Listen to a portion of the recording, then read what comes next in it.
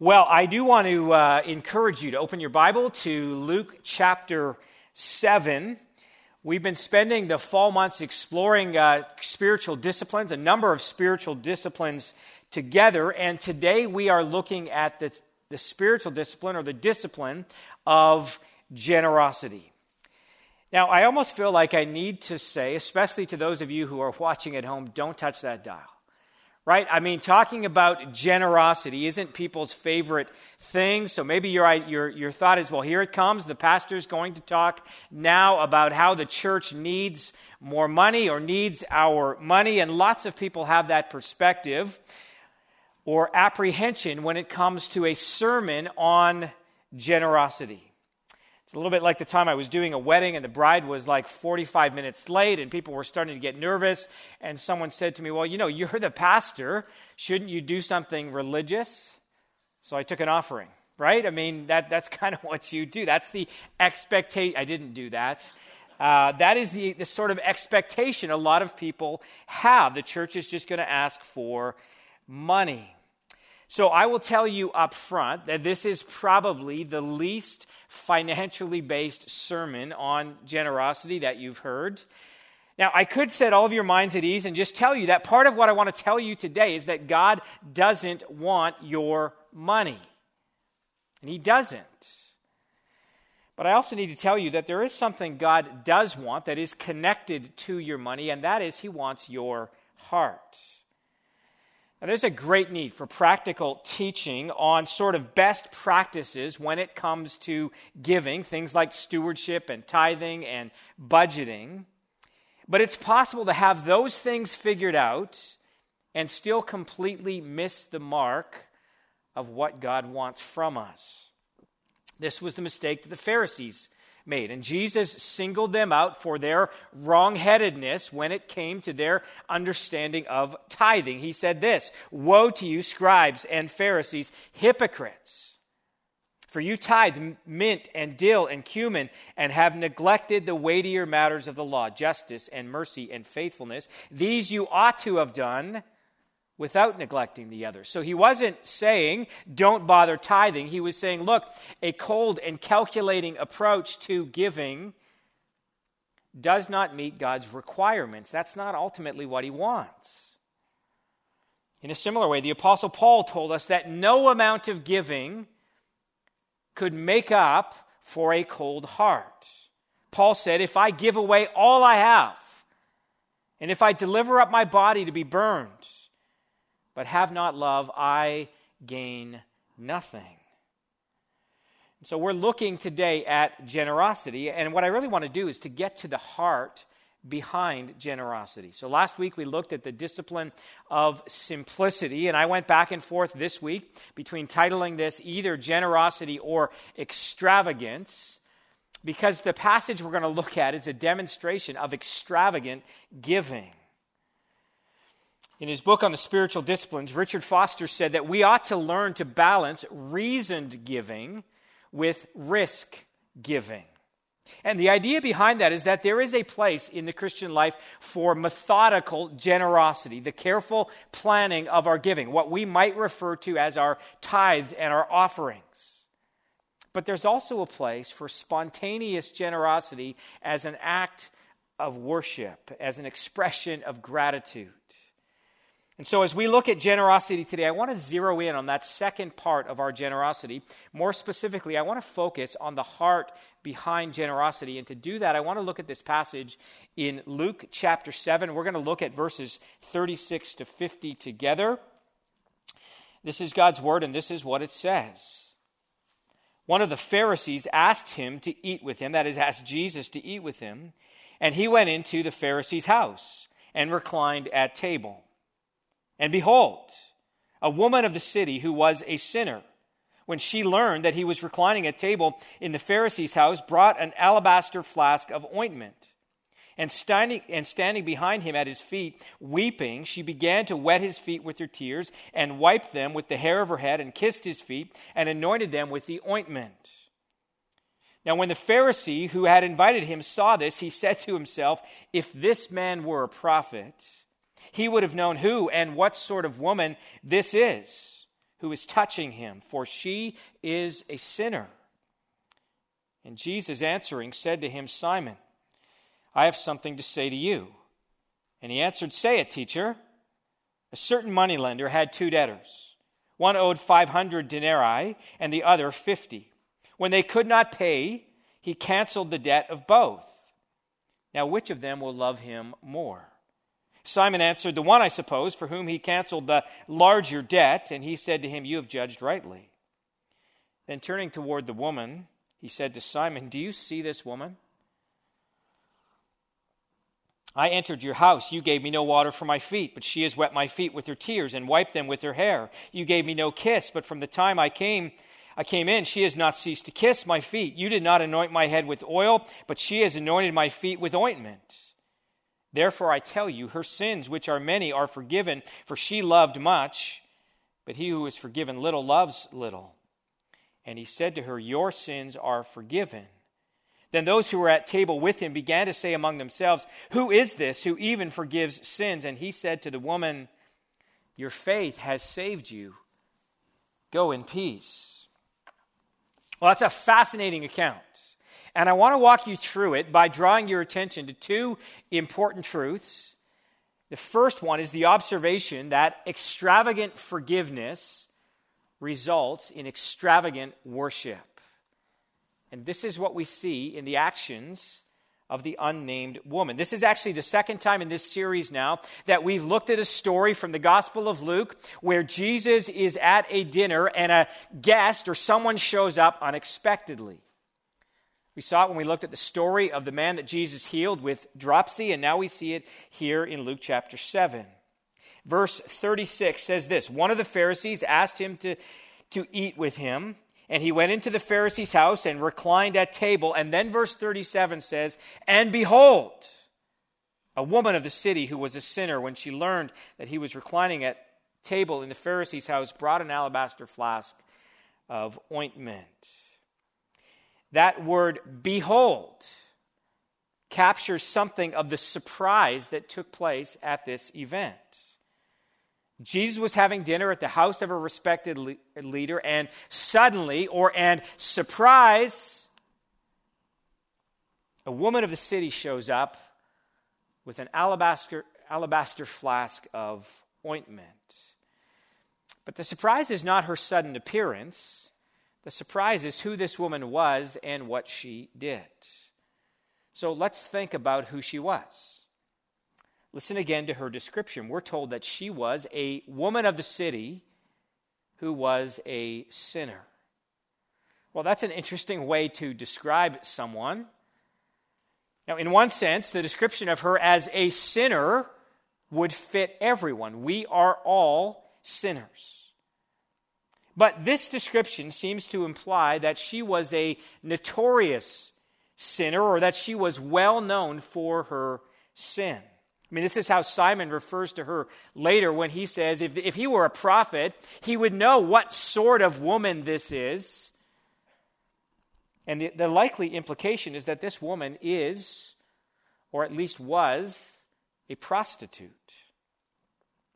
And we also learn something about her by what she does. It's interesting that the woman doesn't say anything. I mean, she has no lines in this story. But her actions communicate and tell us so much about her.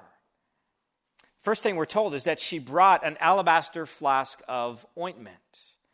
Now, when we hear the word ointment, we shouldn't think of, the kind of ointment you use on an open sore or rash, but of perfume. And this alabaster flask of perfume might have been the most expensive thing she owned. It might have been her most treasured possession. If she were, in fact, a prostitute, this might have been one of the tools of her trade, and pouring it out on Jesus' feet like this might have been a way of saying that she no longer needed it. Verse 38 then tells us that she stood behind Jesus at his feet, weeping to the point that her tears started falling on the feet of Jesus. Now, in homes at this time, you would have a low table and guests would be reclined. That is, they would sort of, lean on one elbow into the table with their feet pointing away from the table. And this woman then stands behind Jesus, and she may have been moved to tears by something Jesus said during that dinner conversation, but I think the whole scene seems to suggest that she's had some prior encounter with Jesus and has been changed as a result of it, and she comes now to express her gratitude. And as she does so, she's caught up in the emotion of it all, and her tears just begin to flow, and they begin to drip on the feet of Jesus. Now, you have to understand something about Middle Eastern culture to understand just how scandalous her next action was. After wetting Jesus' feet with her tears, she begins to wipe them with her hair.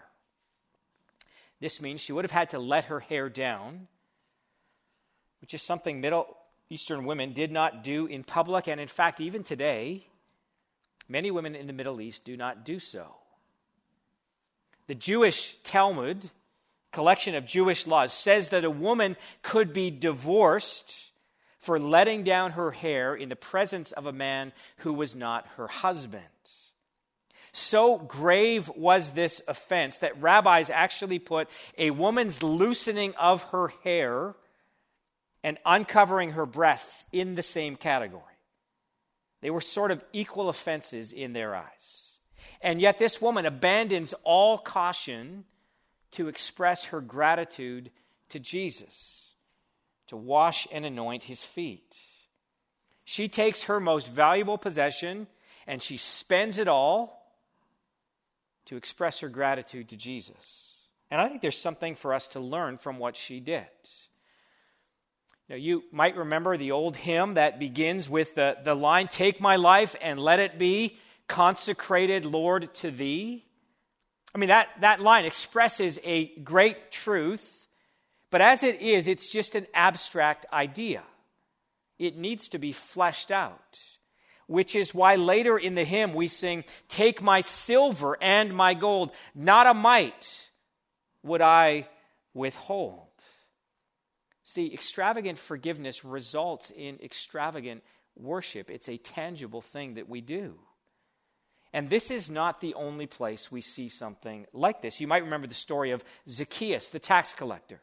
Here's how that story reads in Luke chapter 19. It says, he entered Jericho, that's Jesus entered Jericho, and was passing through, and behold, there was a man named Zacchaeus. He was a chief tax collector and was rich. And he was seeking to see who Jesus was, but on account of the crowd, he could not because he was small in stature. So he ran on ahead and climbed up into a sycamore tree to see him, for he was about to pass that way. And when Jesus came to the place, he looked up and said to him, "Zacchaeus, hurry and come down, for I must stay at your house today." So he hurried and came down and received him joyfully. And when they saw it, they all grumbled. "He has gone to be the guest of a man who is a sinner." And Zacchaeus stood and said to the Lord, "Behold, Lord, half of my goods I give to the poor. And if I have defrauded anyone of anything, I restore it fourfold." And Jesus said to him, "Today salvation has come to this house, since he also is a son of Abraham, for the Son of Man came to seek and to save the lost." And what's so interesting about that story is that as far as we can tell, Jesus doesn't say anything to Zacchaeus about his money and what he ought to do with it. Zacchaeus has this encounter with Jesus, and after he has this encounter with Jesus, he starts giving away his money in a radical way. And it wasn't just this woman or Zacchaeus. This was actually something you could see in the life of the early church. Their generosity abounded. Now, many of you will be familiar with the story of Ananias and Sapphira from Acts chapter 5. That's the story where this couple wants to pretend or tries to fool the apostles into thinking they were more generous than they really were. And so they said, we sold our property for this. We want to give the money to the church. But they were struck dead. Maybe that's why we remember that story. But there's a story that precedes that I think we often forget about. It's the way that Acts chapter 4 ends immediately before the Ananias and Sapphira story begins. Here's what it says as it describes the early church. "There was not a needy person among them. For as many as were owners of lands or houses sold them and brought the proceeds of what was sold and laid it at the apostles' feet, and it was distributed to each as any had need. Thus, Joseph, who was also called by the apostles Barnabas, which means son of encouragement, a Levite, a native of Cyprus, sold a field that belonged to him and brought the money and laid it at the apostles' feet. Now, the reason I'm highlighting a number of them for you is just to help you see that these sorts of extravagant displays of worship were not unique or isolated incidents. And even as we think about our story and this anointing of Jesus, you might know that Jesus was anointed like this a second time as well, by Mary, the sister of Lazarus. And we find that account in John chapter 12. And there we're told that Jesus was again reclining at a table when Mary cracked open an expensive flask of perfume and anointed Jesus with it. And Judas objected and said, you know what, that perfume could have been sold for up to a year's worth of wages and the money given to the poor. But Jesus commends her for what she did. Now, that story's found in John chapter 12, but you have to back up to John chapter 11 to understand why it was that Mary did what she did. John chapter 11 is the account of Jesus raising Lazarus from the dead. And so you can understand Mary, right? I mean, her brother has been rescued from death. And so she wants to take all that she has and pour it out in worship of Jesus. Extravagant forgiveness results in extravagant worship. You know, we planted this church in 2011. We launched in September of that year. And when you start out as a church, you aren't always sure if you will survive, to be honest, if you will make it, if you'll survive financially. Now, we had some help from our denomination and conference. But I remember getting a phone call in late December of that year from someone who I had never met personally. He knew who I was from my days at Willingdon, and he had heard about our church plan. He asked if I would drive in and meet him in Burnaby, and when I showed up, he handed me a check for $10,000. I mean, not to me, but for Crossridge, right? And actually, he did this 3 years in a row. And when I asked him, you know, why are you doing this? I mean, what's your motivation for wanting to help us? He told me that when he was in university, God had saved him from some pretty dark stuff, and it was through the ministry of a church. And so as God blessed him in his business ventures, he committed himself to help fund new churches. The funny thing about that is that the first time it happened, I remember I was just excited about it, shared that news with some friends, one of those friends being Norm Funk, who many of you know, and he planted Westside Church. He's been here a couple times to preach. And when I told Norm that story, he said, you know what, I got that exact same phone call from that same guy, and he gave me the exact same check.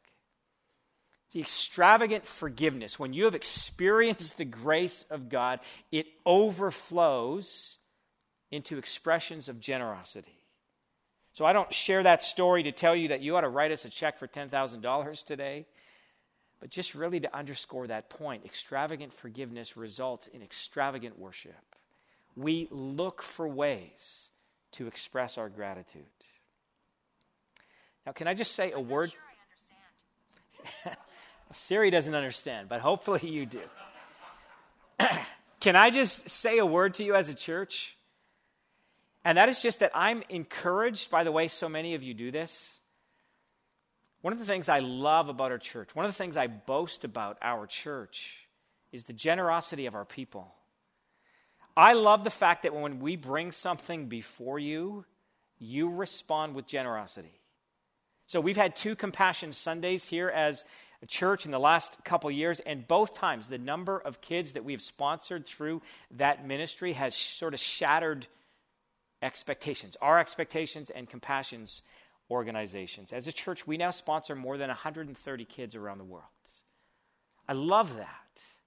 I love that when we came last year at Christmas and said, here's our Christmas project. We're going to partner with an organization called 12,000 that works in Nepal to rescue young girls from sex trafficking. It was the first time we had partnered with them, and I thought, you know what, the name of their ministry is the 12,000. Wouldn't it be great if we as a church raised $12,000 towards that ministry, and you responded with great generosity? We raised more than twice that. Not because of browbeating, but because so many of you recognize the grace of God that has been shown to you in Jesus, and you want to express your worship in a variety of tangible ways. Extravagant forgiveness results in extravagant worship. That's the heart behind generosity.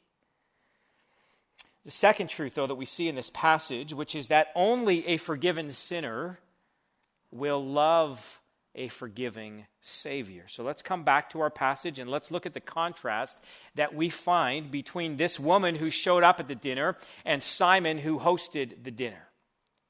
After the woman washes Jesus' feet with her tears, dries them with her hair, kisses his feet, and anoints them with perfume, Simon says this in verse 39. Now when the Pharisee who had invited him saw this, he said to himself, "If this man were a prophet, he would have known who and what sort of woman this is who is touching him, for she is a sinner." And then notice verse 40. And Jesus answering said to him, "Simon, I have something to say to you." And he answered, "Say it, teacher." Now just as an aside, notice that it says that Jesus answered Simon. I mean, Simon didn't say this out loud. He says that he said it to himself or he said it internally. But Jesus answers him because Jesus knows what's in the heart of a person. I told you that God doesn't want your money. He wants your heart. And this little exchange demonstrates that Jesus had the woman's heart, but not Simon's. So Jesus then proceeds to tell a parable to Simon and ask him a question. He says, a certain moneylender had two debtors. One owed 500 denarii, the other 50. When they could not pay, he canceled the debt of both. Now, which of them will love him more? Simon answered, the one, I suppose, for whom he canceled the larger debt. And he said to him, you have judged rightly. Jesus' ability to do this amazes me. I mean, with just a few words and a short story, he's able to teach such profound truth. And the point of his story is not difficult to discern. I mean, we all, I think, understand something about debt. I was looking at some statistics this week, and best I could tell, the average Canadian owes $23,800 in non-mortgage debt. That is things like credit card debt. The average student who has taken a student loan owes about $18,000. Now, those numbers may not sound huge to you, but remember, those are the averages. It means that some people owe much more than that. And you can add mortgage debt on top of that. Now, I don't know what your personal debt level is like, but let's say tomorrow morning I showed up at your house, I knocked on your door, and when you answered, I said, good news. I am here to forgive all your debts. I'm going to pay all of the debts that you have outstanding. Now, your response to that would be different based on the level of debt that you carry. I mean, if you've got credit card debt and a car loan and 20 years left on your mortgage, I imagine you would be overjoyed, wouldn't you? But you know, if you've paid off your mortgage and you pay off your credit card balance every month, I mean, you might say, thanks, Lee. I mean, here's the hydro bill. Right? Kind of nonchalant about it. Your response will be commensurate with how much debt has been forgiven. Now, it doesn't happen much anymore because of our move away from cash, but maybe you can remember having an experience where, you go into a store and you go to pay and you're just a little bit short. Like the bill is $5.16 and you just got $5 in your pocket. You left your wallet in the car and the clerk says, you know what? Don't worry about it. I mean, we've maybe had that happen. Probably none of us then went around the rest of the day saying, you will never believe what happened to me. I mean, I didn't have to pay that 16 cents. Your response will be commensurate with the level of forgiveness you've experienced or the level of forgiveness you think you've experienced. Both of these debtors could not pay their debts. Now, Simon understands the parable well enough. He gives the right answer to Jesus' question. I suppose the one who will have more gratitude is the one who's been given or been forgiven the greater debt. But Jesus is about to show Simon that he doesn't understand how to respond to God's grace at all. Listen again to verses 44 to 46. Then turning toward the woman, he said to Simon, do you see this woman? I entered your house. You gave me no water for my feet, but she has wet my feet with her tears and wiped them with her hair. You gave me no kiss, but from the time I came in, she has not ceased to kiss my feet. You did not anoint my head with oil, but she has anointed my feet with ointment. Great contrast between their responses to Jesus. Now, there's some debate as to whether it was expected for a host to wash his guests' feet or not. So was Simon failing to show even common courtesy to Jesus? It's not actually clear if that was the expectation or not. What is clear is that that is the kind of treatment you would offer to an honored guest in your home. And Simon's actions or lack of actions toward Jesus reveal the greatest contrast between him and this woman. Now, there are many differences between them. I mean, Simon had a high social standing in the community. This woman was an outcast. Simon was the host of the dinner. She was an uninvited guest. Simon was angry and dismissive of Jesus. She was overcome with joy and worshiped him. The biggest difference between them has to do with how they viewed themselves in relation to God. And elsewhere, Jesus tells a parable that captures the contrast between Simon and this woman perfectly. He also told this parable to some who trusted in themselves that they were righteous and treated others with contempt. Two men went up into the temple to pray. One a Pharisee, the other a tax collector. The Pharisee, standing by himself, prayed thus: I thank you that I am not like other men, extortioners, unjust, adulterers, or even like this tax collector. I fast twice a week. I give tithes of all that I get. But the tax collector, standing far off, would not even lift up his eyes to heaven, but beat his breast, saying, God, be merciful to me, a sinner. I tell you, this man went down to his house justified rather than the other. For everyone who exalts himself will be humbled, but the one who humbles himself will be exalted. See, Simon thought of himself as righteous. He thought of the woman as a sinner. He thought of Jesus as a peer at best. But now that it seems like he can't even deduce the most obvious facts about this woman who's touching him, he thinks even less of him. Now, we need to know that Jesus' point here is not that some people are worse sinners than others, but that only those who understand the immensity of what they've been forgiven of will demonstrate a deep level of gratitude. So have you thought about what it is that we've been given in Christ lately? Have you thought about the forgiveness that was purchased for you? Have you thought about what you've been rescued from?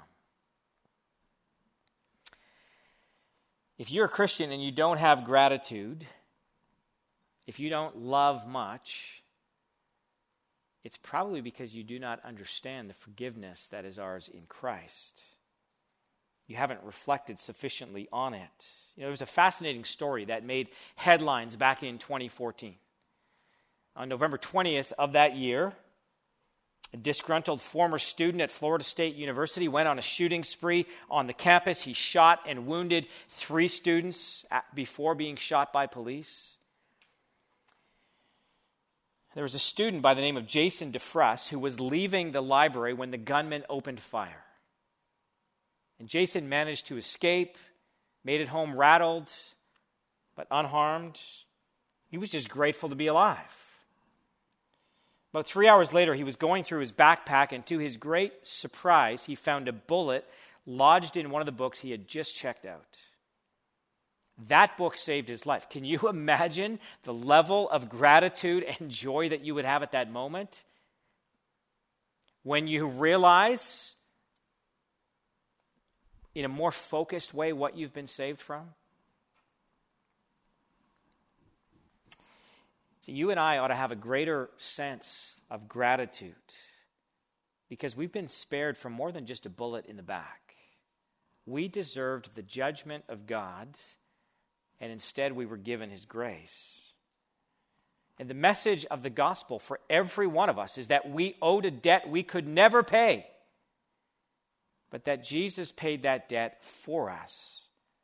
Listen to the way Paul says it in the book of Colossians. He says, "And you, who were dead in your trespasses and the uncircumcision of your flesh, God made alive together with him, having forgiven us all our trespasses by canceling the record of debt that stood against us with its legal demands. This he set aside, nailing it to the cross." See, the record of debt that stood against us was canceled. And not just canceled by sort of, waving it away or just writing it off. The record of debt that stood against us was canceled because it was nailed to the cross in the person of Jesus. And when we come to truly understand the forgiveness that has been given to us in Christ, our love for him increases. So verse 47 says this, "Therefore I tell you, her sins, which are many, are forgiven, for she loved much. But he who is forgiven little loves little." He who is forgiven much loves much. And just as a point of theological clarification, I think it's important that we understand what Jesus is not saying here. It's God's forgiveness of our sins that leads to our love for him, not our love for him that leads to our forgiveness. And I say that because some people read verse 47 that way. Roman Catholic theologians use verse 47 to argue that justification is not by faith alone, but by love combined with faith. But that interpretation goes against the entire sense of this passage. The point of the parable that Jesus tells, and actually the point of everything he says in this passage, is that her love is the proof of her forgiveness, not the cause of it. Christian Standard Bible renders verse 47 like this, and I think it captures the essence of what Jesus is saying. "Therefore I tell you, her many sins have been forgiven." That's why she loved so much. But the one who is forgiven little loves little. And if we had any doubt that that was the point of the passage, we would just need to look at Jesus' clear statement to the woman in verse 50 where he says, "Your faith has saved you." So I would just say, as we think about this passage, Simon's stinginess and the woman's extravagance were merely reflections of what was in their heart. And this passage is ultimately about more than generosity. This passage helps us understand the nature of salvation and the proper response to it. Now, I think one of the dangers of doing a series on the spiritual disciplines is that it's easy for people to come away with the wrong impression, right? It's too often spiritual disciplines are taught as though they are a means to somehow earn God's favor. If I just read my Bible more, if I just prayed more, if I fasted occasionally, if I gave more, then God would be pleased with me or more pleased with me. One thing we've been trying to do throughout this series is to root all of these spiritual disciplines in the gospel. All of these disciplines are responses to God's grace. So we don't practice generosity as a way to earn God's grace. We practice generosity because we've experienced his grace. In 2 Corinthians chapters 8 and 9, Paul engages in a lengthy discourse about Christian generosity. And here's what lies at the root of all that he says in those two chapters. And we'll close with this. Paul said, "For you know the grace of our Lord Jesus Christ, that though he was rich, yet for your sake he became poor, so that you by his poverty might become rich." You see, that's what is the grounds, the basis for our generosity. It's what Christ has done for us, that for our sakes, he who was rich has become poor, that we might become rich. So let's pray together and pray for that heart of generosity to well up inside of us. Father, we thank you for your great grace. That grace was shown to us in Jesus. And Lord, like the woman who comes and weeps at the forgiveness that she has experienced and the grace that she has seen in Jesus, God, would you move our hearts to do that same thing? And would we respond in the ways that you prompt us, Lord? Would we respond with spontaneous expressions of gratitude? Would that overflow into a kind of worship that is tangible? We would be generous people. Lord, we pray these things and commit them to you in Jesus' name. Amen.